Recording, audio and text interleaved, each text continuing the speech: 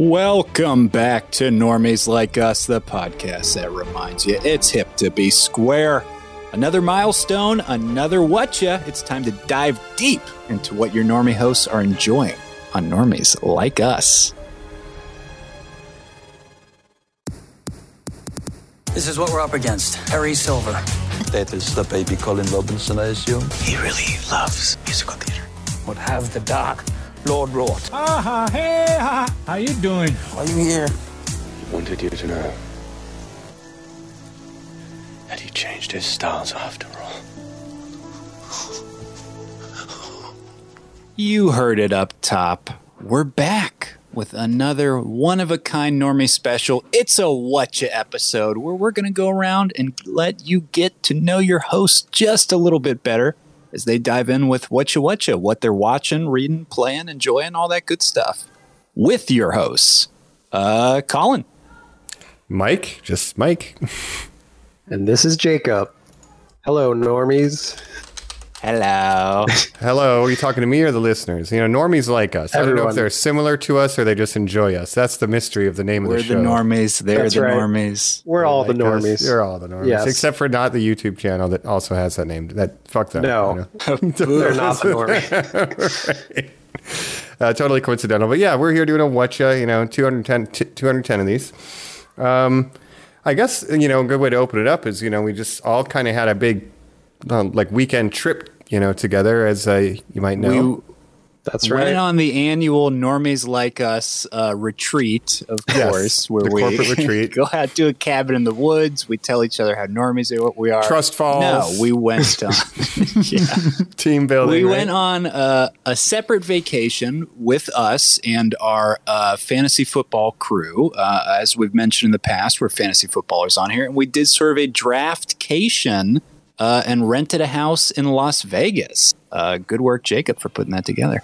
Yeah, That's right. Viva Las Vegas. Ooh. And yeah, the house was great. We had a great time. Had a little pool action, little fantasy drafting.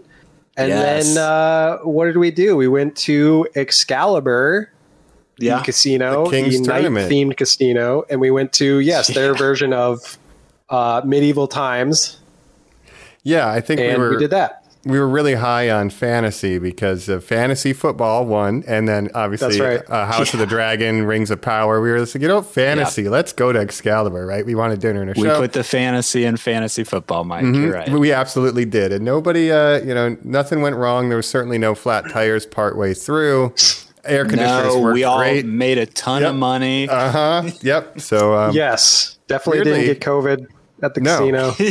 Oh, no. Wear your masks when you're at the casinos. But everyone, honestly, stay safe out there. Check the boosters, right? Colin, it's ironic that you and I are both wearing the same tank tops we wore when we arrived to Vegas. That's true. Wow. If you're watching this on YouTube, we are wearing the Vegas outfits. So, yeah. It was a hot one. We were living that desert life. I'm very happy we did it. Fantasy football reactions. Everybody's kind of happy with their draft. We now, normies, as you listen to this, have completed our first week of football, first full week, and it blew it for me. I don't know how you guys are feeling, but I'm very mad. Yeah, Jacob, how you feeling? I'm feeling okay. I didn't have the best week, but I think I'm going to pull off the win against our buddy Joe. So that feels good. Mm-hmm. I can give you a little history just real quick about our league. I don't know if I've mentioned it on here before, but we started this league in 2015, I think. And so this is our 8th annual year of doing this league. And I'm very proud of us for sticking with something for so long.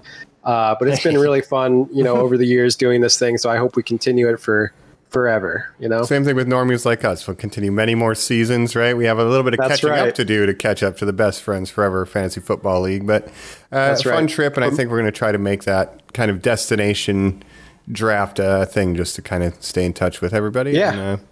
It is a bummer that when my therapist asks me, prove you can commit to something, the evidence I can have is this podcast and our fantasy football league. Yeah. I'm consistent. Come on.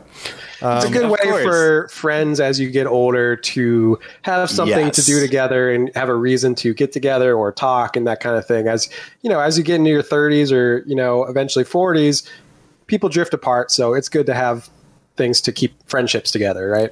Absolutely, absolutely. And, we talk, movies, comics, video games, Marvel, right? All kinds of nerdy stuff. But fantasy football is certainly, I think, the nerdiest thing that I do. And I play D&D. Really? So it is absolutely the single nerdiest thing that I partake in. How dare you, Mike? That's interesting that you think that, because I would argue that it's much more normie than something like D&D. Like, I feel like more people watching football is capita, normie.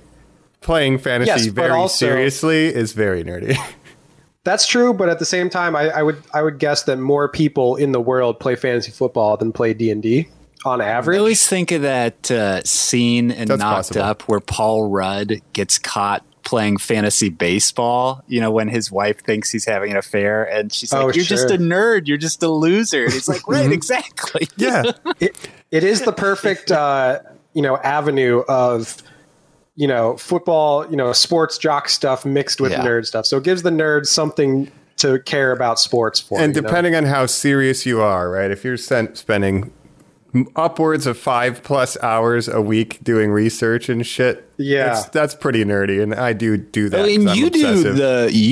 you do the podcast, Mike. You do like the fantasy footballers, right? You're getting all those shout out great to fantasy footballers, fantasy pros, fantasy headliners. There's a lot of them I don't want to divulge so my competition doesn't get it. Your sources. I have many sources. And usually I'm just fishing for confirmation bias for them to say, you did pick a good guy. And then I'm like, all right, yeah, let's go. And Mike, how are you feeling about your team right now? Terrible. In fact, I think I'm already... I know you had a major injury on your team, right? One of my quarterbacks, we do 2-quarterback league, Dak Prescott, he's already out. I lost my tight end, George Kittle, and I have the lowest score of the week, potentially the whole year already. So I'm feeling great. So great that I'm looking forward to talking about the escapism in which I've engaged in to avoid my emotions regarding fantasy football, but not loving it. But, long season. Right. We'll see if we can turn it around. And when we do our draft, we always have our mainstay media or movies that we play. We have the great movie Draft Day, of course. Oh, yeah. We have, Little Giants. Perfect. What are some other ones? Necessary Roughness, I think we watched. Yeah, we did. And I was really blowing your guys' That's mind a good with one. Necessary Roughness. Now, should we say, too, when we were so jazzed up post our jousting extravaganza, gambling in Las Vegas, Spain. We came back. I know you guys wanted to talk about this, but we threw on A Knight's Tale, which I know is like a favorite across the board for the guys on this podcast. Yeah, right? hell yeah. We figured keep the nights going. And one quick thing, fantasy note. I lost last year. I got last place. There it is. And they told me I have to keep it in the background of the podcast as we record. So there it is. If you're watching on YouTube. Wow. So not only am I doing terribly right now, but I'm faced with a constant reminder of my previous failures. So it's a good headspace to be in, I think, for the next 16 weeks. Got the bad mojo, man. That's right. Absolutely, he says. The guy who's won it the most. But speaking of A Knight's Tale, and nights spent in Vegas after the fantasy draft, let's talk about some of the watches, what we've been doing since then, and prior to that, just dive in. Yeah. Episode 210.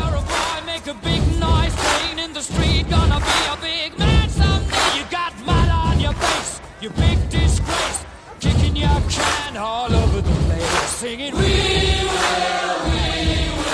rock you.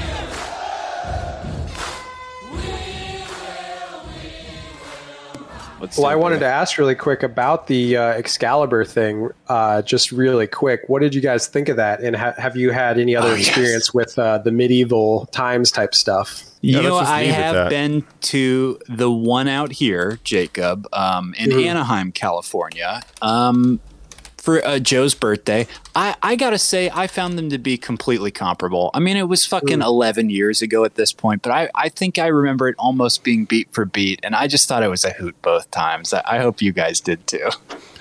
Yeah, I liked it a lot. They had different sections that you could sit in based on the country, right? So we were sitting in Spain. So we were just rooting for the Lord of Spain. We love Spain. Yeah. We love it. No, it was a blast. And, the choreography is great. The acting and everything that they do, very impressive. What do you think, Mike? Yeah, I mean, I've been to the one in Anaheim. I've also been to the Pirate Dinner Adventure, different time period, but similar thing. You get a section where you cheer for, the Blue Pirate or whatever, the Blue Knight. I think the Vegas one was a little bit more extravagant, if I recall. Like there wasn't as much fire effects and crazy stuff in the Anaheim one.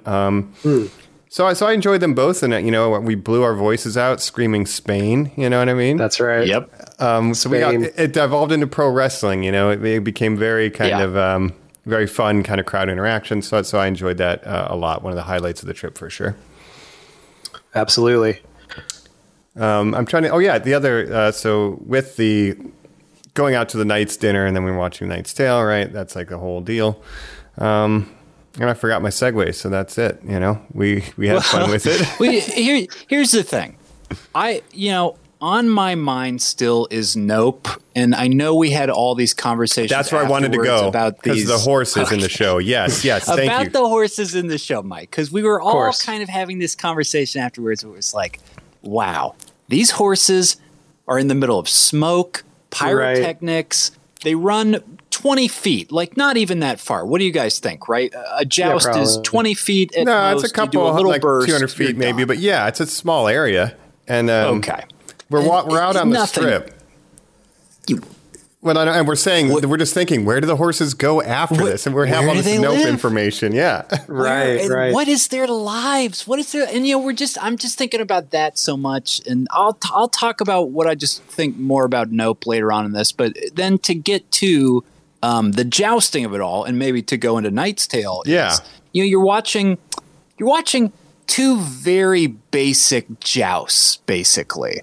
Right, there's not even that many people who kind of like really go for it. Is there 3 even? Yeah, there's like 2 or 3 passes, maybe. I think maybe just 2. Yeah. A lot of hand-to-hand fighting, post-jousting, but you don't really see a lot of it. And then I was Googling good jousting movies, and Mike, you just pointed out, it's like there are no other. It is just a Knight's Tale. Just a Knight's Tale. It's the only one. Yeah. And Jacob, you pointed out Game of Thrones kind of. Yeah, exactly. Right. Has some extra, but as far as movies go, there should be more jousting movies, if you ask me. I think so. 100% agree. I think we're going to be in the fantasy corner for a bit here because I think we do want to talk Hot D, House of the Dragon, Rings of Power, a little bit of updates, and then obviously we watched The Knight's Tale when we got back from Excalibur.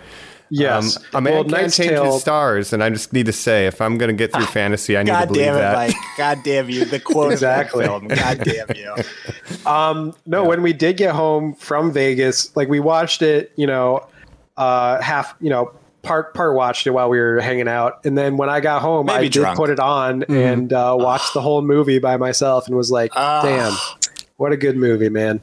With wooden Such a great cast. Yep. Heath Ledger, what's his name? Alan Tudyk. Alan Tudyk. Paul Bettany. That's who I was thinking of. Just a great cast. A lot of comic book connections or superhero movie connections. He's the Joker, baby. Yeah. We get a robot. Alan Tudyk now plays the Joker on that Harley Quinn show, so it's very interesting to see the 2 Jokers kind of be best friends in this. Has Paul Bettany been a Joker in anything? We have the 3 Jokers. He's been a robot, man. That's right. And of course, Mark Addy. There's your Game of Thrones connection. Robert Baratheon himself is also the other lackey to Heath Ledger. Now, side tangent: the movie I watched when I got home, Jacob. Flintstones Viva Rock Vegas, which of course Mark Addy is the fucking Fred Flintstone. And we watched it in Vegas. Oh my God. Incredible. It all connects. Very, very fitting. Yeah, we get to the hot Mark Addy, I like him a lot, and he's kind of perfect for the fantasy genre because he's just got that British accent. He just looks like he should be in medieval times. He could be a king. He could be the tavern keep. He could be the squire. Like, he could do it all, man. Yeah, he's great. But yeah, it's a great jousting movie. And Colin, I was reading Colin's Letterboxd review of it from when he last watched it because I was just curious. And you made, I thought, a really good point. It's almost more of a high school movie than a sports movie. With very much so. Heath Ledger being the new kid. Yes. There's the jocks that are like the popular kids. There's the popular girl that he falls in love with. It all fits, right?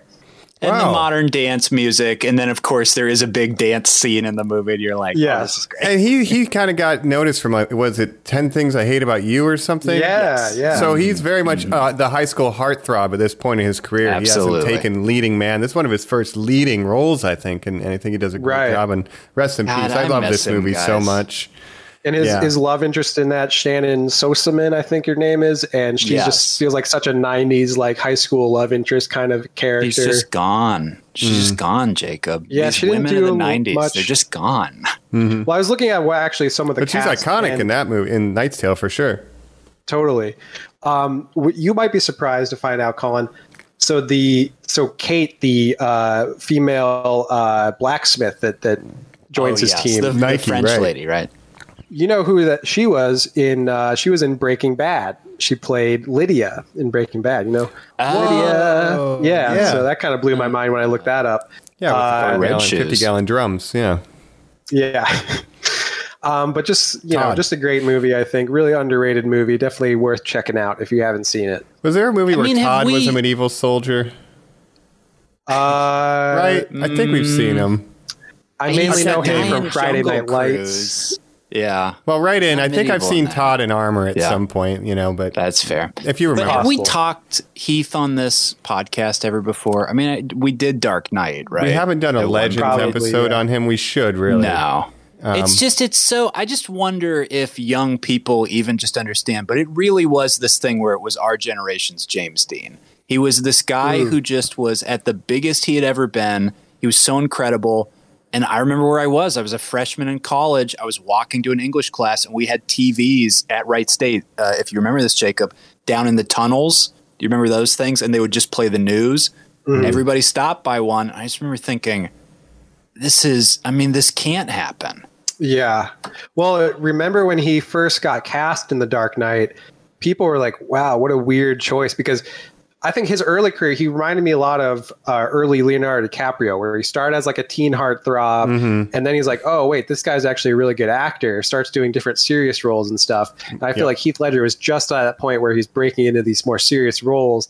And then, obviously he passed away, but that was such a left turn of a pick for the Joker. And people are like, what, this guy, this like teen heartthrob is going to be the Joker? And a lot of people thought he was going to be a terrible choice. And then he, proved them all wrong. So. He's become the measuring stick by which all Jokers are measured, including Jack Nicholson. You know what I mean? Yeah. Those who came before and after are all compared to that. And everyone says, if The Dark Knight's not the best Batman movie, it's certainly the best Joker movie, because he's really the best thing about that. Argue with that what you will, but he really makes that movie.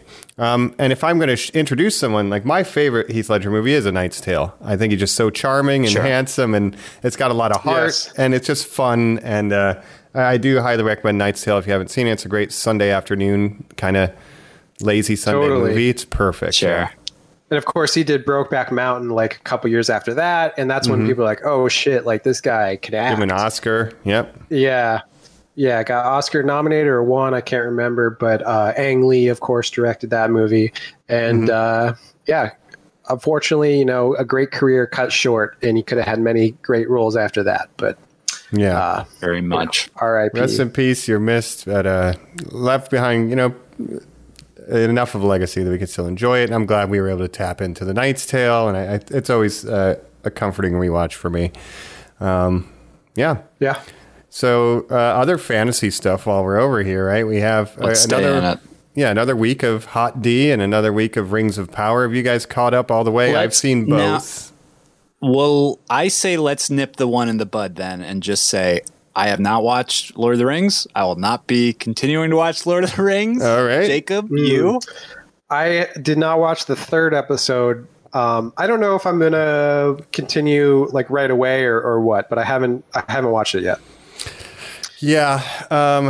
I think it's safe to say Rings of Power, I mean, at least for us, there are people out there who are like, oh, this is great, right? I just think it's extremely, extremely boring. I described it as watching it feels like when you're stuck behind somebody at the grocery store or at the mall and they're just walking super slow and you can't get around them and you're just like, just fucking move. Just like move. The plot is so slow. And the only way to describe it without spoilers really is we're 3 hours in. I still feel like they're setting things up. Meanwhile, in Lord of the Rings movies, we were already through the Mines of Moria and had the Uruk-hai attack and lost Boromir. And I'm still just fucking bored. So that's my rating. It's boring. Yeah. No, I think I've brought this up a few times. Like the whole streaming thing now, it's like streaming versus movies. Movies used to be like a 2-hour to 3-hour contained thing. You'd have to tell an entire story in that time. Even less, 90 minutes, right? Yeah. And it could be done, obviously. Now everything's streaming, everything's drawn out, and it's like, well, why make a 2-hour movie when you can make an 8-hour series and just pad it out and stretch it out? 8 weeks of tweeting and arguing. Yeah. And I just feel like that's how everything's going now, from the Star Wars shows, these Marvel shows, like everything. It's just like so much content now to watch. And it's just like, remember when we just used to have movies that you could just watch a 2-hour movie and just be done with it? No. Back in my day, it definitely feels padded for time, much like Obi-Wan, which, we did a fan edit, me and friend of the show, Adam. There's another fan edit that's pretty popular out there, taking the 6 hours under 2. This is just... Man, it's really boring. It's hard to connect with any of the characters. And what's interesting, to throw it to Hot D, is the way it kind of should be working, because Galadriel's so old and they're doing such a slow burn, they should be leaning on the time jumps, using Galadriel as the fixture who doesn't age in the elves, and showing how the world is changing around her and how their relationship with beings that aren't as long-lived as them is, right? Like that's... Right. So they should be doing time jumps. Meanwhile, they're not. And... Hot D is using time jumps, and their pacing is right on. So if we want to switch over to Hot D, a show that's much more exciting. Now, listeners, again, spoilers for everything we're talking about, but I'm going to say Hot D especially because I know all three of us are kind of very invested in it. Mike, I'm curious. Let's continue on this thread. Your opinion. I had confessed to Jacob recently that those time jumps really bugged me at first, but now I'm like understanding that it is like the instrument of the entire show of what it's based around. Are you enjoying them?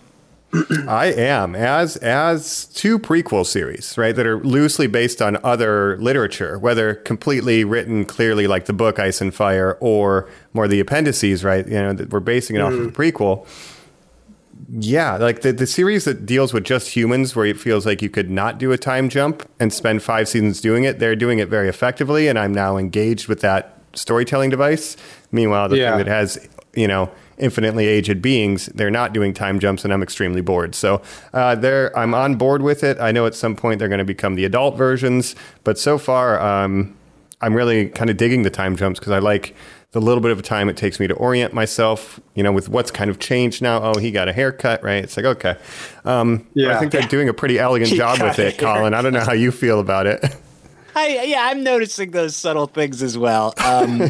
Yes, I was saying to Jacob that, originally it just seemed like such a waste to me, because you're losing these precious moments, interactions. But now I really see that they see, no, it's this bigger picture thing of, we're catching you up to the points where these people have to make the most critical decisions of their lives. Would you say, Jacob? Yeah, I think it's, comparing it to Game of Thrones, obviously there was less time jumps in that. It was kind of an ongoing story about all these characters that's happening right now. This show, it's based on, obviously, that Fire and Ice, which is a historical retelling that's told by different unreliable narrators. So it's kind of interesting. I think they might be doing a sort of unreliable narrator thing too. But I like the time jumps because it's like, it's all the important moments in these people's lives leading up to, like you said, these, what it's leading up to. But it's kind of bigger in scope, where it's telling this story over years and jumping, years at a time in between episodes, just to give you like the bullet points of what these people are doing in their lives, essentially. Well, and as a viewer, you just go like, well, hold on, slow down. Isn't it more important that we see her become pregnant with this firstborn boy who will challenge the succession and go through? And these showrunners very interestingly go, no. It's much more shocking to see her pregnant with the second child, and for this boy to already be introduced in her life, and for her to have this reaction of, I'm against my stepmom, I'm against my dad now, and I'm against this fucking baby. You have to watch a character that you've sort of moved towards enjoying really kind of pivot into making these hard decisions and turns. When Colin, you said, in our first episode review, you kind of see where things are going. It's kind of like, you're not sure like how it's going to surprise you. I think that's kind of the surprise of things, is these jumps in time and being like, all that stuff, this is 4 years past, and I just think it's a really interesting way to do the show. It's almost like the Boyhood approach, right? You kind of go to all these pivotal moments throughout someone's life. Like you said, the key decisions, right? And again, I'm going to do this where Rings of Power. It's like nobody has made a single key decision hard. Like it's just all the banal day-to-day shit. They're like, what if we only made a show about the 4 years in between the interesting decisions, right? It's really bad. So Hot D, again, really, really doing a great job, I think, with the time jumps and the way they're executing that with the writing. And yeah, it's like a snapshot of like, all right, and 2 years later, this is how the landscape looks like. This relationship's a little tighter. This political group is a little more friction, and you're just like, okay, let's go. Yeah, also, it's such an interesting way to. Yeah, go ahead. I just want to say, I feel like I won. Like those pools when people pick who's going to win The Bachelor. Oh, God damn you! Every time I see him, I knew it, man. Sir Kristen or whatever. Every time I fucking see it. I told you he's my favorite. Well, I always knew he'd be a character. Are we all? Well, you knew. Caught up to the most recent per this recording? Yes. Okay. So this is definitely appointment viewing for me. Like, there's nothing like, back in the day, I used to watch football at, in the fall, and then Sunday night it would be Game of Thrones night. And now I feel like we're back to that same routine, and I love it. And that's how I know it's fall, Now, this one was shocking to me, Jacob, because of all the adult stuff that occurred. It was less on the action because our last week we got that fantastic finale with the Crab Man. Spent a lot of money on dragons, Right. This one, we're pulling back. We're going to do crazy character development of let's expose this girl to the adult side of the world. And I was truly aghast the entire time. And to the Christian Cole of it all, Mike, that ending as well, I was like, there are so many webs being tangled right now. Insane, you need to stop. You don't understand what you're doing, little girl. Think about, all the pressure that she's under as a princess, as the heir to the throne. She needs to find a husband, all this stuff. And she's just like, I just want to live my life. Am I not supposed to be the queen who could do whatever the fuck I want? Right. Right. Yeah. And again, she's pointing out the dichotomy between, men and women and how they're, they live their lives back in, medieval times and stuff where, if you were a prince, you could go, have sex with a bunch of prostitutes and stuff and no one would really care. But as a woman, you're expected, to live differently and be a maiden and all this. So it just shows you. Just the low folk having the freedom, quote unquote, to do what they want, but they don't. Yeah. There is no freedom to that. And him, Christian Cole, saying back, I think a lot of people would trade positions with you. That kind of shows her shelteredness of being Princess Jasmine, right? So I can marry for love. And then he's like, but like you're like people are living in like mud outside and you have like all this opulent stuff. I'm like, the fact that I have a last name is like crazy. Right. The people that you consider poor who live in the city are actually middle class. Wait till you see what's outside of the city, bro. It's so bad. It's so bad. Yeah. But yeah, we see...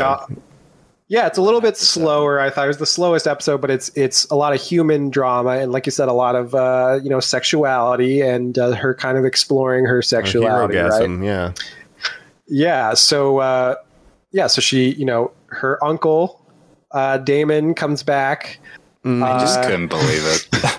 And I knew this was going to happen. Right. See, I didn't read that with the necklace, but you kind of keyed in on it. And you knew, so I might have spoiled it for you guys a little bit, but no. It was kind of foreshadowed, maybe, but not so like this. No, maybe not. But should we say, just to give a brief description? I mean, this is going to be spoilers if you watch this. If you haven't, skip ahead about 10 minutes or so. That's it. Yeah, they fuck around. Yeah, they go out in the in the night, go into some salacious areas or whatever, and some street vendors. A little bit of incest.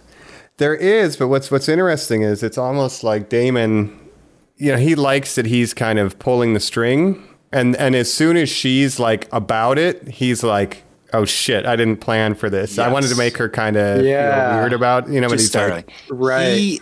He just fucking wants dips. to be the one to expose it to her and have that control. And I think he is excited by the fact of that it seems to him like, oh, she has not been ruined by anything. I am the one sort of who has the power here. But like you said, Mike, the second that it sort of becomes on equal grounds, or even that she asserts the dominance of, or remember who's in charge here, it kind of loses it for him. And he just kind of dips. Yeah, he's such an interesting character to me because he's such a mixture of like sometimes he's likable and like can be charming, but he's also like a lot of times like an asshole and a bad guy, and like he's such an interesting mixture. I don't know where his character is going exactly yet. Like if he's supposed to be the hero of the story or the villain of the story or what, you know? Maybe neither. I mean, yeah, because like he does seem like charming. And, you know, give Matt Smith credit. I talked a lot of shit about that wig, and he is one of the most interesting characters, at least, you know, from like a moral ambiguity standpoint, because he does do objectively bad things, incest bad, right? You know, he does bad things, but there's a complexity to his character too, and it's fascinating to watch it unfold. And we'll see where it goes. But he clearly did not get the outcome of this situation that he was hoping for. He kind of breaks it off, so they don't go all the way, right? They just kind of make out a little bit. Oh, I didn't understand that. I definitely thought they did.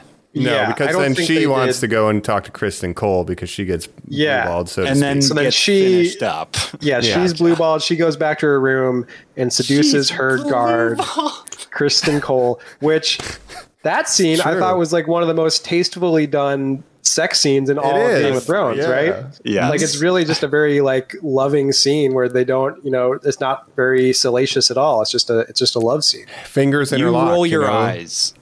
Yes. When mirror, the showrunners are like, we're going to do less, you know, sexual assault stuff. And you're like, that's Game of Thrones bread and butter. Like, fuck you. Good luck. But in this, you're like, oh, actually, you made a moment of genuine romance. Fascinating. Yeah. Yep. Mm-hmm. Yeah. So that whole dynamic now is weird. Go ahead, Jacob. Sorry. Well, she's just putting Kristen Cole into a very hard spot because obviously, you know, she seduced him. He's obviously, you know, in love with her or whatever, but he's also her, you know, inferior in her subject, and so it's just putting in. She has a position of power over him, so it's just very interesting too. The messenger who takes, or I'm sorry, the bard who's performing for what is her name again? Rhaenyra. I always say it wrong. Rhaenyra. When Alicent comes and is like, should I leave, princess? No, the queen says you should stay. You know, that moment where that guy was like, which one do I listen to? And he was like shutting down like a robot. Mm-hmm. We are going to get a Christian Cole moment of the king, Rhaenyra, maybe Alicent as well. And you're just going to see him torn apart by duty here pretty soon, I'm sure. Unfortunately, it's always the lesser privileged people that are getting the shaft in Game of Thrones, right? And I think it's not going to end well for Kristen Cole, I don't think. In the Game of Thrones, it's the pawns that go down first, right? You know what I mean? Yeah. But I think the highlight of that scene is, though, it is Princess Rhaenyra. Like, she is asserting her sexuality and her control over who she wants to be with, right? Which most people are not going to be down with that in the Middle Ages, but like that's the point of the scene, is she's able to choose just like a man in that time would choose, who, you know, so she's asserting a little bit of power, but there is a power dynamic between them, like you said, which is interesting, and it's going to put him in quite a pickle down the road here, especially if who knows what happens if she ends up being with child or something. I know they brought her that potion, but that now changes everything. So we'll see what happens. That scene was wild. Yeah, they brought her that the medieval Plan B. It's hard to brew. Yeah, Plan T. What do you mean? Plan T. Oh, man. And also we find out, you know, at the end of the episode, she's now going to have to marry Laenor Velaryon, who is the son of Sir Corlys Velaryon, the other... Son of the Sea Snake. Yes, yeah, he's the dragon rider who helped with the plan with Daemon, right? Yes, so they're solidifying the Targaryen bloodline, also kind of mending that political dispute between Lord Corlys and the king. Very interesting stuff. I think we're loving it. Yeah, I don't want to run too long on it, but I do think we're in a very interesting place now, where even the king, you know, he can be naive sometimes, but this episode he also shows that he gets the big picture. You know, you are my political headache, like Rhaenyra. Like I'm trying to set you up for success, but you are like making everything fucking hard for me. You know, like he finally. And also snaps. with the Hand of the King, Otto Hightower. He's like, exposed. You don't think I can see what you're doing? Like, you're putting your daughter on me. Like, you're spying on my daughter, making rumors about her and her uncle. Fuck off, you're not as clever as you think you are. And I like that. We saw the city's reaction, of course, the lowborn people with the play, and that, you know, Daemon says straight up, like, you need to publicize yourself. Like, these people do not want a girl running this kingdom, right? Right. So she says their opinion doesn't matter, and he says it kind of fucking does if you're going to rule them, So and Daemon, of course, how interested is he in Rhaenyra as a person, and how interested is he in marrying her to get her, to get closer to the throne, essentially. Right, which That's seems the other like question. Even the whole play to hand off his crown and look like he's going to be cool about it, but then he makes a pass at Rhaenyra, and now it's like it's all political, and the Game of Thrones has begun, and I think we're just now getting into the upward momentum. It's very exciting. Yes. Can I ask one last question? I know we're wrapping up on this and we'll get out of this, but Jacob, the king, Viserys, his injuries, is that because of how badass the throne is at this time? Is that what keeps just like cutting the shit out of him? So, of course, the throne is made from all the melted down swords of all the people that the Targaryens have conquered, melted with dragon fire and made into a chair, and it's just constantly cutting him as he sits on it, and he's just dying slowly from That's for 1,000 real? small cuts on this. That's what a great metaphor, and I do like Daemon handing him the crab feeder's hammer. Put it on the chair. He just calls it the chair. And that's and chair. Aegon the Conqueror specifically made it that way because he wanted the chair to be uncomfortable for anyone to sit in because leadership is uncomfortable, right? So wow. Really That's cool good stuff there. That is very cool. So, of the two, I mean, Rings of Power, just wait till it's done. Maybe binge it if you hear it's good. I'll keep watching it weekly, but Hot D is appointment viewing, like Jacob said. I think it's absolutely great. Oh, yeah. And if you want more medieval action, Knight's Tale it up. Yeah. We might be back at the end of the season. Very true. Yeah. And I don't know how many seasons they're planning to do with this. Like, I don't know how long the story can go on for. Run, baby. Yeah, I'm into it. And the only thing that's sad, I think, is that Millie Alcock and Emily Carey, who played the young Alicent and Rhaenyra, I think they're great, but they're going to be recast with older actresses pretty soon, I think. And by the way, I was talking to my sister about this show, and she's loving it too. Her main complaint was she's like, why are all the Targaryens so ugly? And I was like, wait a minute. And she was like, Opposite. no, like Matt Smith. She does not like Matt Smith. And then she's even like Rhaenyra. She does not find Rhaenyra to be good looking. She's like, I thought the Targaryens were all supposed to be like, impossibly beautiful, kind of. That's how they're described in the books. But so she's like, why are they getting all these ugly actors? But that's her opinion. Wild. Yeah. Non-conventionally featured, let's say. Yeah. But I think, they're doing a good job. I think, again, they've all grown on me. The King, Rhaenyra, Matt Smith, like I think they've all grown on me. And she did say she liked the short-haired Matt Smith a little better this episode. So. I would agree with that. And Mike said the same thing about wigs. All right. I say let's jump out of this real quick. Let's do some other just quick wrap-ups and say, Mike, our dumb Resident Evil Netflix show was officially canceled.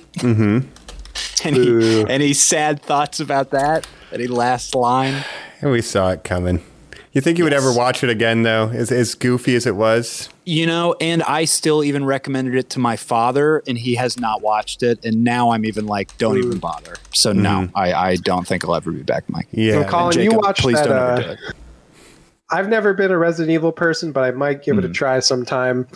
You watched that Cowboy Bebop show on Netflix, right? And that got canceled like immediately after it came out. And that I was heartbroken by. But same fan reaction, Jacob, where it's immediate that people are just like, I disapprove of this existing. Right. Well, sometimes people are a little too quick to hate on things just because it's different than the source material or something. With this, it's like it seemed like they changed a lot about what makes Resident Evil. So it's kind of doomed to fail from the beginning. But I don't know why they can't just adapt the story that people want from the Excuse me, games. Jacob. It was Resident Evil. It had Doberman dogs in it. So. Oh, of course. It just seems like there's never been a faithful adaptation of the game story. Like you say that right to Mila Jovovich. Man. Yeah, they haven't done it. We talked about that on the episode. They should just do the Resident Evil 1 storyline and then Resident Evil 2, like Spooky Mansion, but they never will. They're cowards. Or just skip to Resident Evil 4. Everyone liked that game and that story. Well, now they're remaking that. You could do Resident Evil 4, but what do you call it? Anyway. Just make it live action. Resident Evil Village getting DLC in October. Looking forward to that. I guess it's a quick watch and note. I'm very looking forward to that. Resident Evil Village, new stuff coming down the pipe, so... I'm excited for that. Two other episode wrap-ups that we've done. Thor Love and Thunder, now streaming on Disney Plus, post their dumb Disney Plus day, whatever that bullshit is. And Jurassic World, whatever that third one's called, is also streaming on Peacock. And Morbius is streaming. We have not done a Morbius episode. You didn't hear our say his name more than 3 times or he'll appear. Oh, no. Normies. Matt Smith is already too close. Oh, no. He's morbing out. Jacob's secret Morbius episode. It's 3 hours long. It's just him. It's a live commentary. Just me morbing it out twice. That's right. Yeah. Love and Thunder, I think, pretty mids. We agreed. Dominion, I think, is the worst Jurassic Park let me ask you this, probably. Mike. You saw both of those. Are you going to rewatch any of them? No, never. Okay.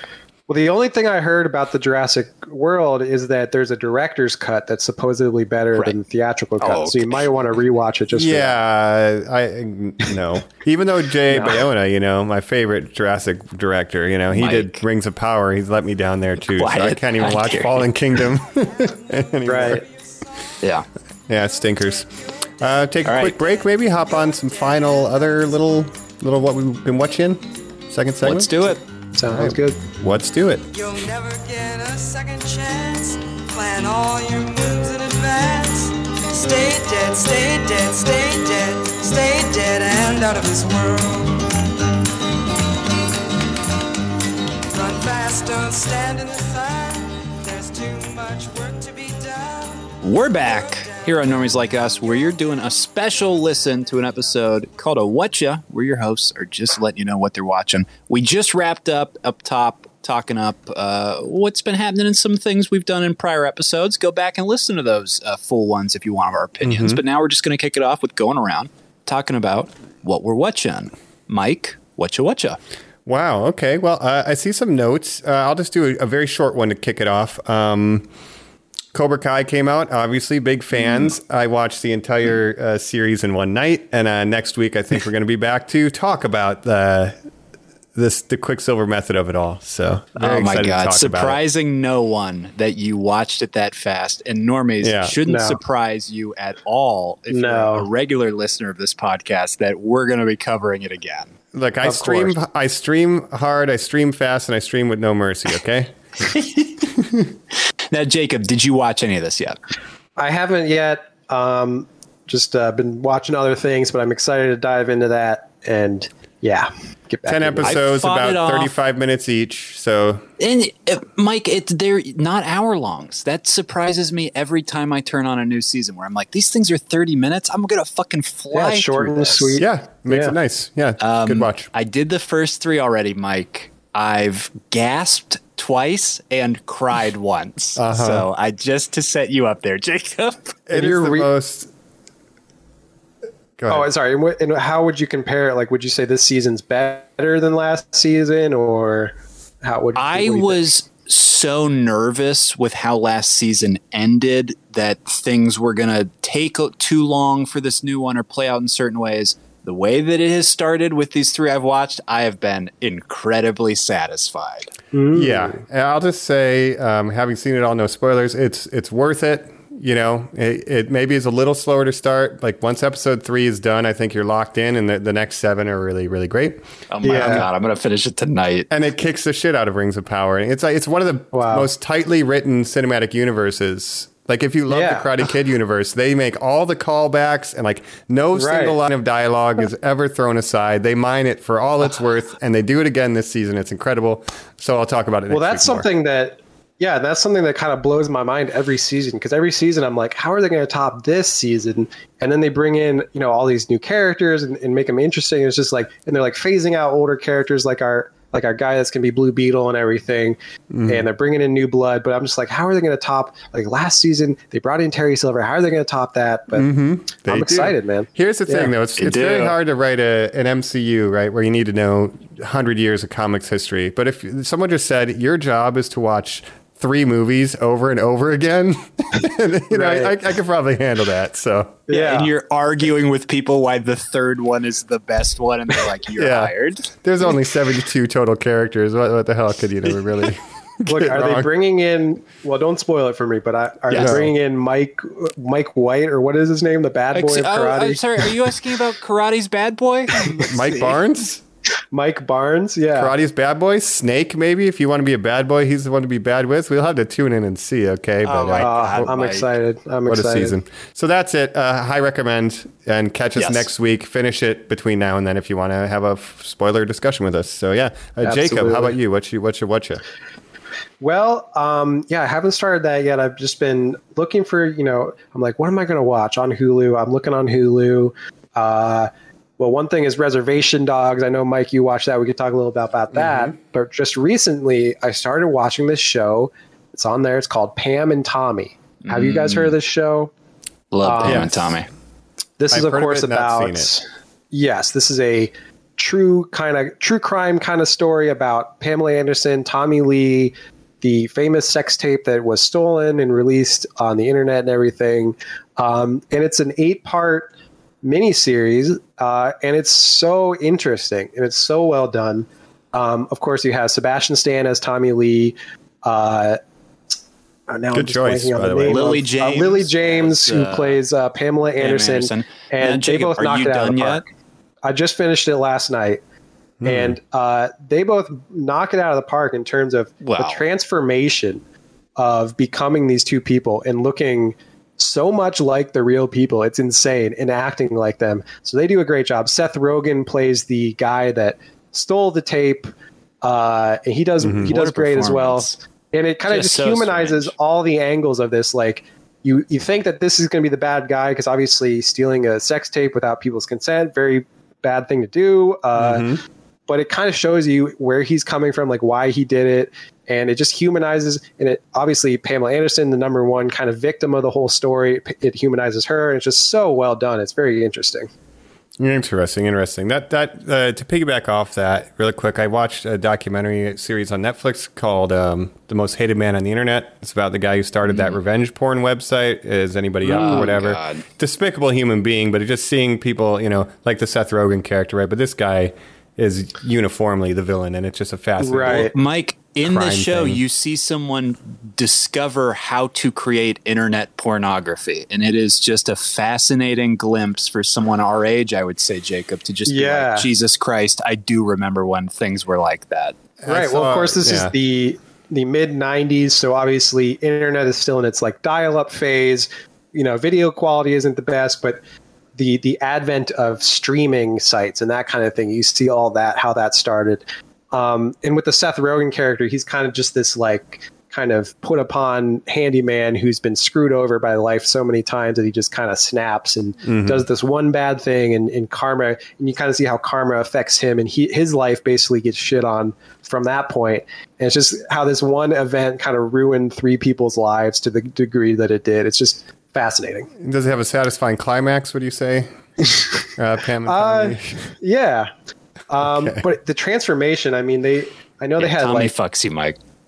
Yeah. Like with Tommy Lee, obviously he has tattoos all over his body. So they had to, stick these tattoos on Sebastian Stan. And that's incredible. I agree with you. It's kind of undersung in comparison to this next one. But Jacob, the Emmys are happening right now. How does Lily James not win? Oh, she absolutely should. She, knocked it out of the park. And I'm not that familiar with her from other things, but just the transformation. I mean, I'm sure they both watched, hours of interview footage with the two of them to try to, nail the voice and the inflections and everything. But it's just uncanny. I mean, it's not until you see her in Canada flashbacks with brunette hair that you even understand this is the actress you're looking at. Yeah. And if you were of course, she had to wear like a fake forehead and obviously like breast implants and all kinds of just insane makeup, and all that stuff should win Emmys, I think. Yeah. And if you were alive, around that time, like there was not probably a bigger star, right? Pamela Anderson is like one of the top names in the entertainment industry. The 90s for sure. And it covers kind of her meteoric rise and fall, Jacob. You're going to watch Barbed Wire, right? That's what I was going to say, because it covers like, she's in Baywatch at this point. She's, obviously Baywatch was a very watched show during the time, but she wanted to break into the movie business. So she made this movie called Barb Wire, which is a comic book adaptation.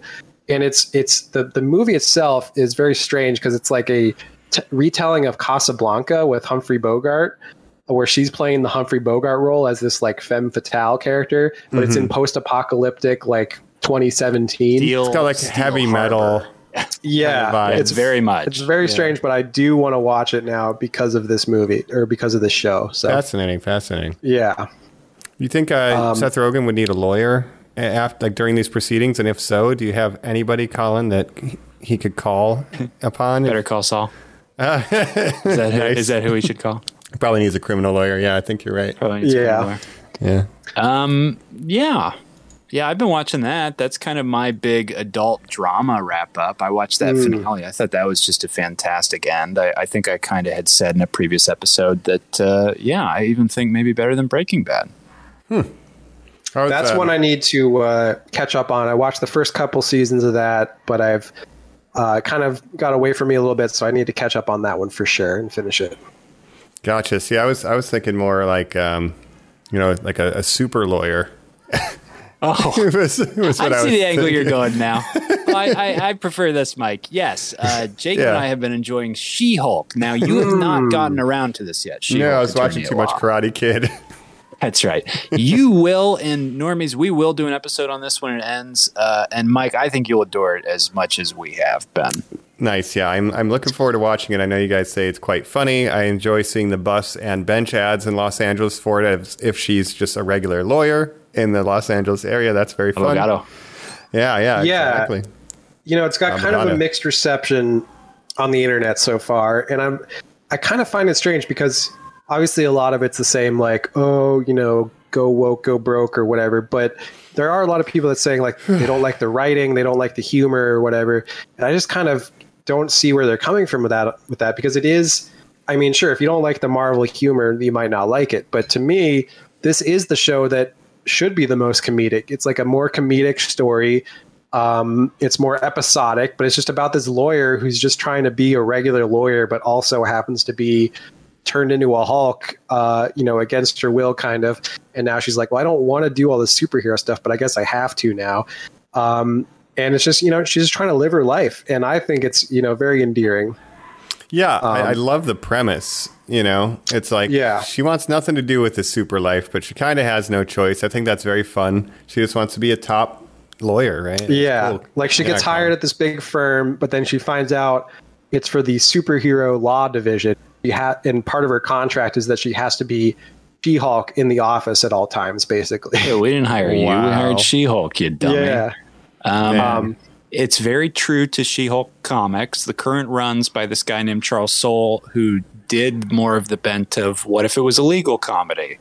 They're obviously parroting like Ally McBeal, again, talking about 90s things, right, Jacob? Right. I don't know. I just, when you say the mixed reception, I really think it is just the vocal minority. I just think it's that, insane. But even people that I, sometimes will agree with on stuff like different YouTubers or whatever, not the ones that you're thinking of, but just like some that are usually pretty fair about stuff. They just don't like the writing, I guess, or they don't like the humor. Yeah. So completely, I'm not sure why, but to me, this is one of the best Marvel shows that I've seen.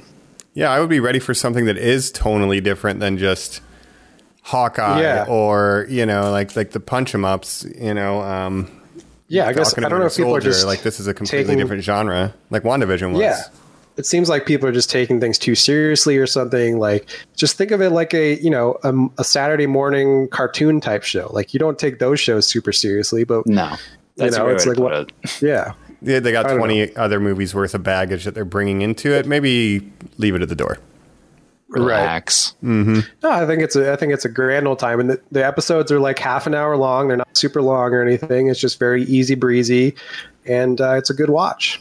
Were any of us big on Tatiana Maslany before this? Anybody here an Orphan Black fan? I have never watched that. I've never watched it. I always like when she's in stuff, but I never got around to watching Orphan Black. She's very funny on every podcast I listen to, because I guess she's got a huge improv background from Regina, Canada. So I do appreciate that about her. Nice. Yeah. Yeah, give it a shot. You guys have been speaking. It's got a lot of it's got tons of cameos from different MCU characters. Wong, everybody's favorite. Yeah, Abomination's been in it, stuff like that. He was hanging out with Wong, I've heard. So yeah. I'm looking forward. Now that I finished Karate Kid, I can go to the second best written connected universe, the MCU, and give this a try. There you go. Right.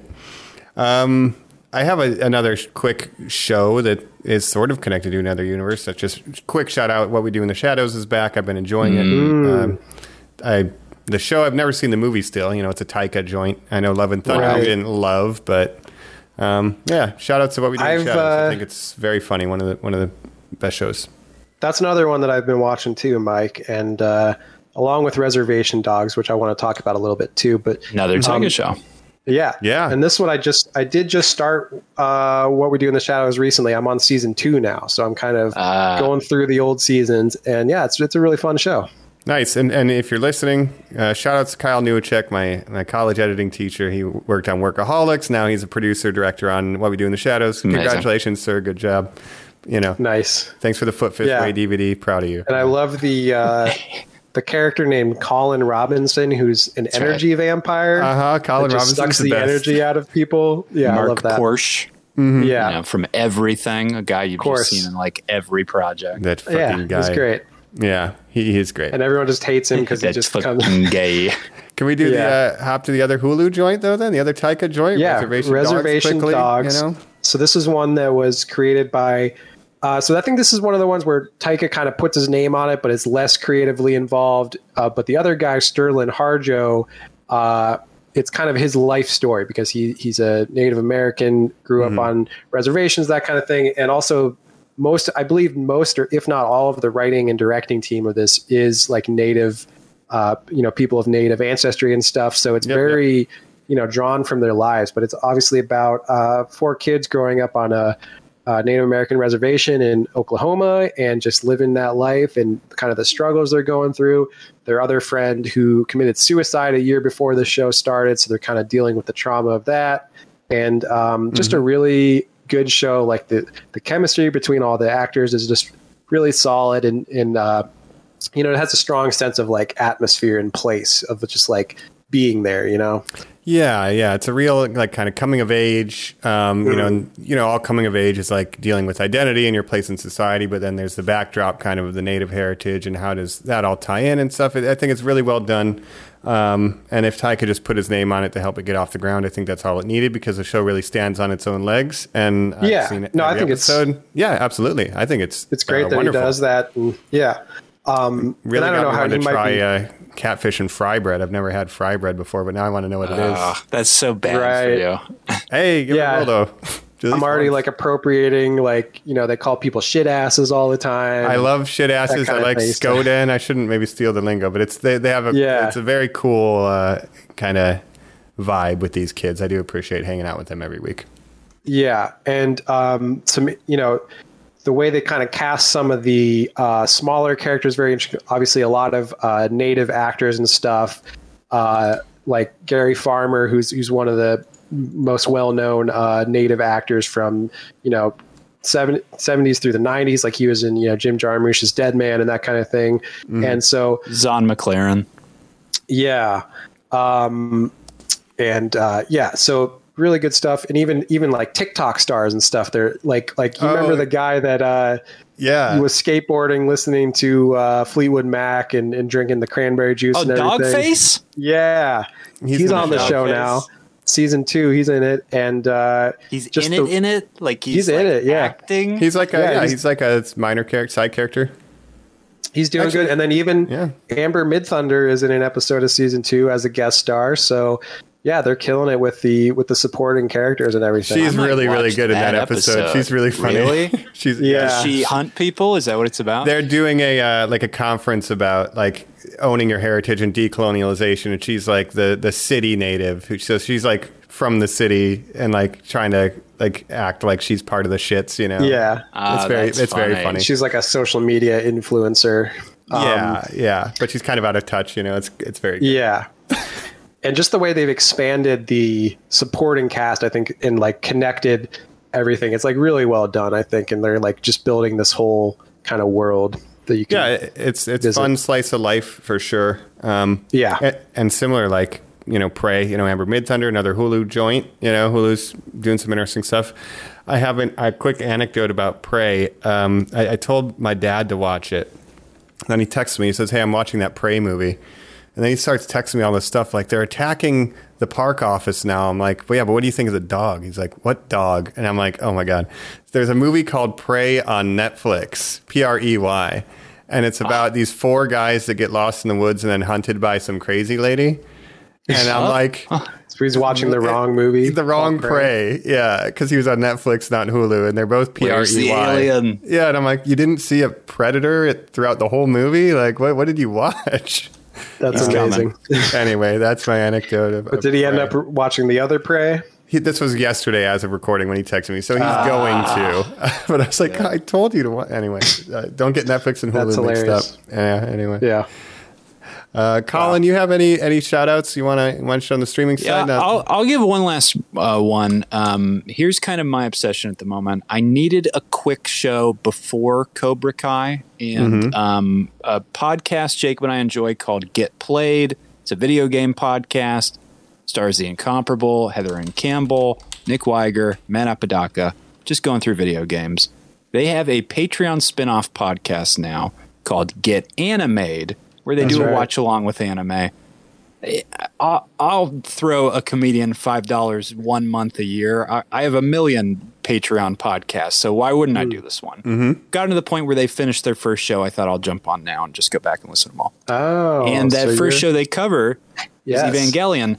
I have never, ever in my life watched Neon Genesis Evangelion. You've never gotten that fucking robot? Well, I get down with some robot mecha animes or mangas or stories, but this was kind of my first one of this. Jacob, you have, I think, recommended this in the past to people. Yes. And this all hit Netflix, right? Yes, it's on Netflix. It's a great, obviously one of the classics of the anime genre or medium. Everyone, loves the show. But yeah. So what do you think, Colin? Mike, you have obviously seen this, I would imagine. And just watched it all. Now, my brother's the big anime person in our house. He's watched this as well. We did not watch this together. But on this podcast, Jacob, they make the claim of, this was the one that won the West. Which I disagree with. To me, that's Dragon Ball. I remember being there, to me, it's Cowboy Bebop. Dragon Ball Z, Cowboy Bebop. I mean, Dragon Ball for sure, but I watched Cowboy Bebop back on Toonami afterwards back in the day. But Toonami, but there wouldn't be a Toonami, opinion, if there wasn't Dragon Ball. Yeah, Dragon Ball, I never got on the Dragon Ball boat. That's kind of a blank, a blank spot for me in terms of my popular culture knowledge. We'll do a superheroes episode. We'll go see that new movie, whatever. Yeah. No, I need to clarify. Are we saying Dragon Ball or Dragon Ball Z? But here's the thing. There's 2 separate series, and I think Z is more popular than But Mike, Ball. Here's the scenario to my truth. As a suburb kid in Ohio who would walk home to his friend Mark Birchnell's house, and they would go, this anime is on, let me teach you what an anime is. It was Dragon Ball Z, and then he would get the tapes of Dragon Ball, and we would watch those at his house. Noted. Okay, so what's on TV most accessible is Z, and I think I would agree. Sure. Z won the West. It has more cool fighting than Dragon Ball. Yes. Dragon Ball's a little goofier, but I think Z, it's almost the Dragon Ball franchise is almost its own genre. It has such a unique art style, Akira Toriyama, right? That the more traditional anime show, because even Cowboy Bebop, not really anime. It's kind of transcends genre. Right. Evangelion would be that sweet spot of traditional animation style, storytelling themes. Well, Dragon Ball Z, when that was on as a kid, I didn't even think of it as anime because I didn't know what anime was. It was just a cartoon that was on TV. Because it didn't exist yet, and then everything after it, people were like, that's an anime, and I'd go, what's an anime? They'd go, Dragon Ball. And I'd be like, oh, okay. Right. Right, but more traditional. Evangelion, Gundam Wing, and Evangelion, they have a similar style. That was all Toonami. Right. That's when that was coming. Right. So back to Evangelion. Yes. Now, okay. Zan Koku Natenchi Yoni. Mike, how dare you? One of the great Fly Me one of the great theme songs of all time. Yes. But all of it. Cruel Angel Thesis. Anyway, you go ahead, Colin. Take it away. Here's my unfortunate thoughts. Is that I started this, and Heather Ann Campbell is just saying these things about how it changed her life. It changed my life. You don't understand how important it is. When people say that, it's like, I will buy in. It's a lot of pressure. Yeah. It's a lot of pressure, though, Jacob. And then you're watching it, and you're going like, I can immediately tell how important this is. And I'm texting my brother and going like, I don't need to know that this thing gives me answers. But 3 episodes into this, I just need to know that these poor kids get answers. Well. And his response was, well. Yeah. And so here's the thing. I have now seen the whole series. Like I said, I wanted something short. 30-minute episodes, 20 episodes. That's nothing. And all on Netflix. And I've done what the watch-along that they does, the end of Evangelion, which is the movie that, of course, OVAs and stuff. Yep. Yes. Mm-hmm. So having truly seen it all now and not having been able to verbalize how I feel or say out loud to any of them, I want to say to both of you that Evangelion makes me wish that I didn't have any more awareness or like understanding of the world, because I realize now the more of that I get, the more unhappy I will be. And that this show like made me unhappy basically by making me more aware of life. Yes. Well, it's an interesting show, right? It draws you in with giant robots and stuff, but then it's really a show about, a sad kid. And the pressure that society, metaphorically or literally. But by the end of it, a god is asking you the question of, isn't your individual sadness selfish compared to the happiness of the collective of utopia? And you're like, the needs of the many outweigh the needs of the few, Colin. But then or just to say that, like, truly, normies, this is not a spoiler or anything. I would urge everyone to kind of take this journey because it is almost therapeutic. But by the last image of the movie, where you are watching your hero choke a woman, because that is the way that he is sort of testing that reality is truth, because to feel improper feelings is to know that you are alive. And for him to stop and he cries and she says pathetic, and then it cuts to black and it says the end. Yeah. I mean, it's a real like I probably took like 30 minutes of silence yesterday just sitting by myself to just like go over what I felt about what I just watched. Yeah. It's a lot. It's really heavy. And obviously the end of the show had famously, it lost a lot of funding towards the end of it, so they just kind of had to that's why the last couple episodes are like so strange and abstract, because they just lost funding for like animation and stuff. I mean, the movie is shooting live footage by the end of it. Yeah.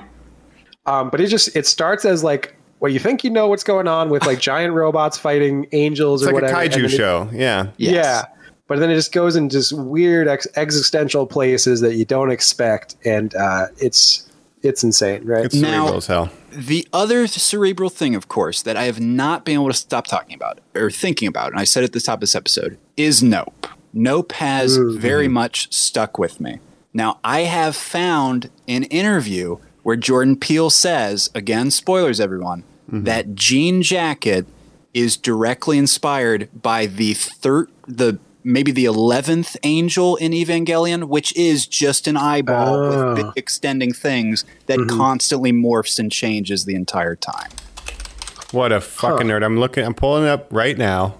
Because we do know he stole the Akira motorcycle shot, Yeah. He's an anime nerd, he's an animation nerd. He likes gargoyles, he likes animation. But to me, just what that does to me is like, I just want to know what Jordan Peele then thinks of Evangelion, because I would like to know what he got out of seeing the entire journey all the way to the end. And for just him to say, Colin, this is what it was about to me, because I don't believe that anybody knows what it's about, I guess, or I trust myself to know. Yeah. Is that why he has a character named Angel in Nope? The plot thickens, right? There's also something about Shinji, right? I know you feel sad about the thing, but if you do the thing, a lot more people are going to feel better about it. Then you have just don't run OJ, away. who kind of doesn't want to be the hero, but he kind of fucking has to be. Right. sort of similar thought processes, or at least moral quandaries that the creators want you to ponder with these shows. The person who doesn't want to be the hero sometimes has to be, even at great personal cost. Yeah. And that's a lot of what Evangelion is a young kid who doesn't want to get in the robot, but everyone's telling him to get in the robot for the good of society. So, yeah. And Mike, I have watched Gundam. Gundam is about your duty. It is about the military. It's military. I have seen Big O. Big O is about the mystery, right? Big O is about the what the fuck is going on? And it's basically Batman. I have watched Gurren Lagann, where it is about a metaphor of creation and harnessing your self-worth. But this is the first one where a big mech show is but why do you get in the robot? Right. And it's well, what do you mean, why do I get in the robot? It's I have to save the world. It's why do you think you have to save the world? And I'm just hey, leave that kid alone. And then all these other people are saying all this other stuff about their own self-worth, and then he's jacking off on top of the nude body, and he's crying because he did that. I'm so fucked up. I am... Yep. Classic anime frames. I am out loud saying the most Jacob, expensive cell that you can purchase. I can't understand this. I'm gone. There's nothing for me anymore. Yeah. Right. If I may make an effort to interpret some intention here, right? Because if you think about the traditional anime shonen style story, which shonen stories are young boy protagonist stories, young adolescent, coming of age. I'm going to be the hero, very Naruto, right? The young kid who believes in himself and the power of friendship, and we can get it done.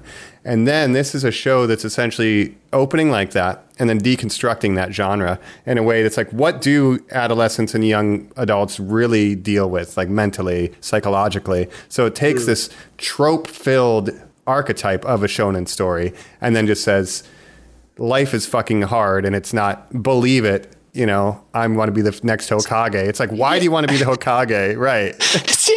Well, instead, it's a creator goes okay. So the first thing you need to do about my manga or my anime is obviously we all inherit the trauma of our parents, right? And you're whoa, hold on. This is where we're starting? Right. Nope. Right. Everybody grieves different. Yeah. It's wild. And to see stuff where he doesn't want to, then there's athletic kid who's popular and wants to do it. And what happens to him? And it's he's Jesus. Jesus Christ. Yeah. The person who should be most qualified. Right. Nope. Yeah. And I don't even know why does it need to be these 14-year-old kids that are the ones in the robots? Does that ever explain? No. Other than the fact that truly, to me, with Genji, right, the father figure, I think this is never directly stated about the power of the Evas. Obviously, we know the souls that are inside them, blah, blah, blah. Yeah, I truly believe that they do feed off of your negative emotions, because when they're achieving synchronicity or whatever and trying to get that 100% synchronization rate, they never say oh, he's thinking happy thoughts, or they never give a motivation for it. Truly, I think they pick Shinji because they're this kid's fucked up. Only someone who's fucked up can fucking pilot this thing. Put this asshole in here. And how fucked up is he because his dad is a big piece of shit for his whole life, right? How much of that is engineered, right? Yes, and he's doing it on purpose, Mike. Man, crazy. No, it's a fascinating show. It's a downer, and it's dark, and it's wild to take the shonen genre and then just flip it on its head like that. And what does real trauma look like for teens, right? Totally. And I think the crazy thing about it is that when it was airing, it was a super popular show in Japan, and just to have such a weird ending. Yeah. Well, and Jacob, by the 12th episode, which the one we were just talking about, where there are killing the kid inside the ship basically as he's possessed and turns over, it ends with there's so much blood sprayed over these skyscrapers and stuff. They got notes and they were you've lost your time slot. we made a mistake. You can't. They're oh, you caught us. Basically actually it's whoops. Yeah. No one watched it before air. Yeah, Jesus Christ. Truly. We don't talk a lot of anime on this podcast. So I just wanted to throw that out there. I don't watch a lot of it. So to me, to pick one like this and to go Jacob's recommended that before. My brother watched that in college. That's kind of old. I kind of prefer these maybe even modern sort of other Netflix animes that they have, like a Castlevania, which we argue about if that's an anime, or some other modern ones. Yeah. take the dive. I would just truly, I would just even say to anyone who, I love David Lynch. I mean, I just did not expect this to be surreal. If you are looking for something with dreamlike narrative, imagery, storytelling that makes you ask internal questions about yourself, Neon Genesis Evangelion. I wouldn't have thought it either. Yeah. No, it's definitely an off-kilter show, and I think the one thing on Netflix is that they kind of fucked up the English dub, or like they lost some of the nuance of certain lines and stuff with the English dub. So there was kind of a controversy when it came out on Netflix at first. So, but if you don't care about that kind of thing, you can watch the English dub or just watch the Japanese dub with English subs and whichever you prefer. But they pulled the final song. They don't have the rights to "Fly Me to the Moon," the Frank Sinatra song, of course. And every episode ends with a different crazy cover of it. They are important, I would say, because so many episodes end with Shinji in the midst of a complete mental break screaming out, and then it goes, "Fly me to the moon." You do need that transition. So I would say hit pause, pop that up on YouTube, which is what I started doing. Yeah, sure. No, if you're a fan of more modern stuff, maybe in this vein, like an Attack on Titan, where it's like still like this young adult, but I'm going to be a hero, and there's giants in it, right? This is like they still want to be the hero. This is like, I want to be a teenager. And I think when you're at that age, right, like looking at this purely in metaphor, it's like that's the age at which you are dealing with identity and what your place in society is and what feelings are appropriate or not, shit like that, right? You're growing up and there's all these forces influencing you. And it's a perfect kind of way to do it in this David Lynch anime, as you put it, Colin. It's a fascinating work. There's nothing quite like it. No. So check it out. It's definitely, I say it's required viewing in the anime space alongside Cowboy Bebop, Dragon Ball Z, and Akira, at the very least, as required reading. Yeah. Oh, speaking of reading manga, real quick, I've started reading Berserk. Shout out to Elden Ring. I'm only about 10 books in, but it's good. It's dark. It's about trauma too.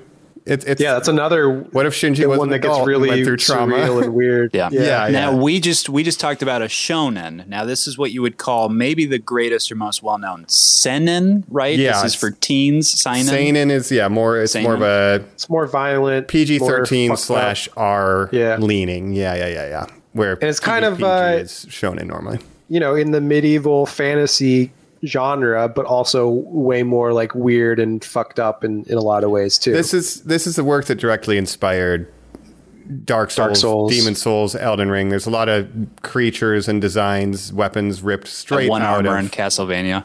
Yeah, there's also an armor and a complete enemy. One of the most famous bosses in Dark Souls is there. So I'm fascinated to jump into it. I don't want to spoil anything or get too into it, but that's another kind of related anime trauma. Mike, would you ever think about doing Chainsaw Man? Now that's a manga that's so popular and just about to get an anime for the first time. So maybe even something people could jump in on that I know nothing about. Friend of the show, X Kaita, recommends Chainsaw Man. It's a pretty wild show, or book, manga, will be a show. So I would check out Chainsaw Man. I've only ever read 2 mangas, Death Note and 3. Then JoJo 5, which is now airing on Netflix, I believe. Stone Ocean. Stone Soup. Yeah, Stone Soup, Stone Cold Steve Austin, and now Berserk. So sure. Yeah. I've seen the show Death Note and the show Berserk. But the movie's great. The movie Death Note is... I only love the live action. Light Turner, because he's turning the lights on and turning them off. Quiet, Mike. Okay, that's it. We should go to final thoughts, I guess. Yeah, sounds we good. don't have anything else. If nobody has any last pitches they want to make, let's hit the final thoughts.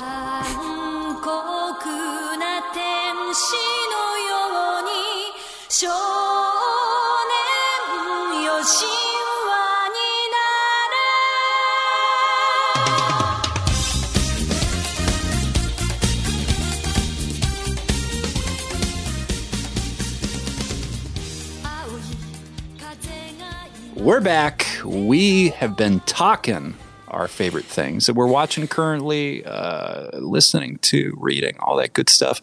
We want you to reach out and let us know what you're doing too. But first, we'll give our final thoughts here. on the stuff that we're enjoying. I'm just going to stick to what my last pitch was out of all this stuff. I've been enjoying everything else we did, but my one decree would be check out Evangelion. If that doesn't sound like something you'd enjoy, trust me, it's something you might. Absolutely. It makes me want to rewatch it. It's worth checking out for sure. It's so easy to rewatch too. Yeah. There's a ton of OVAs, like You Cannot Advance, and there's a bunch of OVAs that kind of rehash the story in different ways. They add new pilots and AVAs and yeah, I'm not sure the order. Like, I think there's certain orders that people have made online that you can look up of like to watch things in, when to watch like End of Evangelion and all that. But yeah, start with the series, get through that. Yeah, but definitely that's a good one. Totally. Yeah, I would just recommend Reservation Dogs is really strong. I think that's definitely worth checking out. And Pam and Tommy, some good Hulu shows. Yeah. Yep. Watch Cobra Kai before the next week's episode. If you don't want spoilers, I think it's... Totally. I'm not kidding when I say one of the best written shows on television. Wow. It makes Rings of Power, which we found out that those writers have literally written nothing. They have one credit, which is an uncredited role, like an uncredited writing on some movie. But that's I'm not sure how they even got this job. I guess they just had they got dirt on somebody. Well, it's now leaking out that it seemed like their pitch was closest to what the grandson of Tolkien was interested in having the story be told. So he said, that's okay. Okay. Well, they're not doing good. No.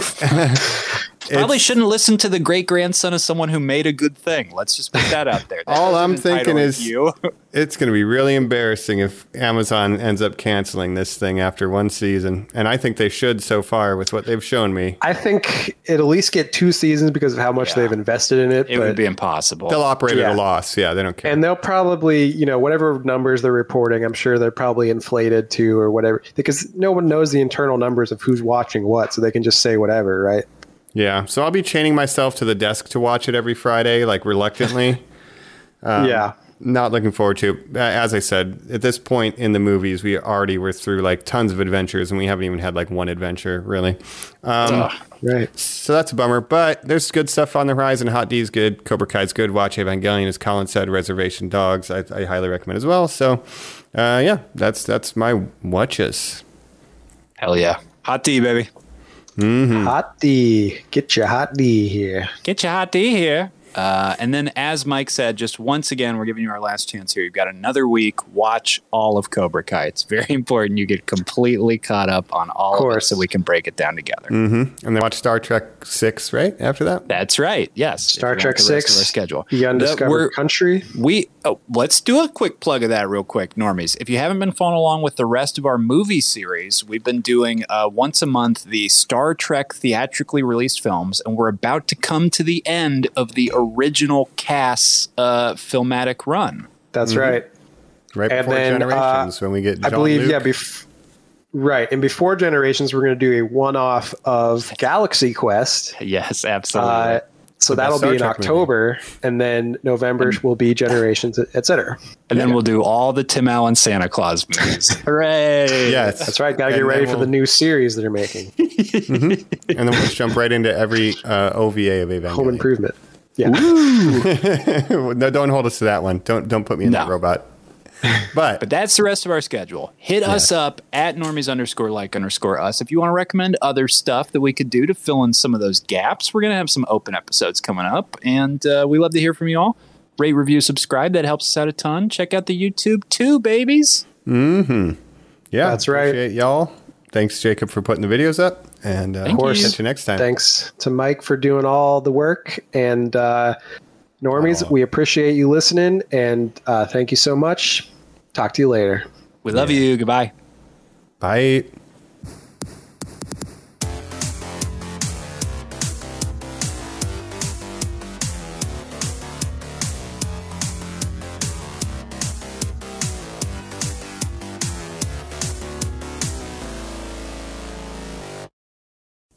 My name is Gandalf the Grey, and I'm imploring you to leave a like, share, and subscribe to this podcast. Don't keep it secret. Don't keep it safe. Don't take me as a conjurer of cheap tricks, and we'll catch you on the next episode of Normies Like Us.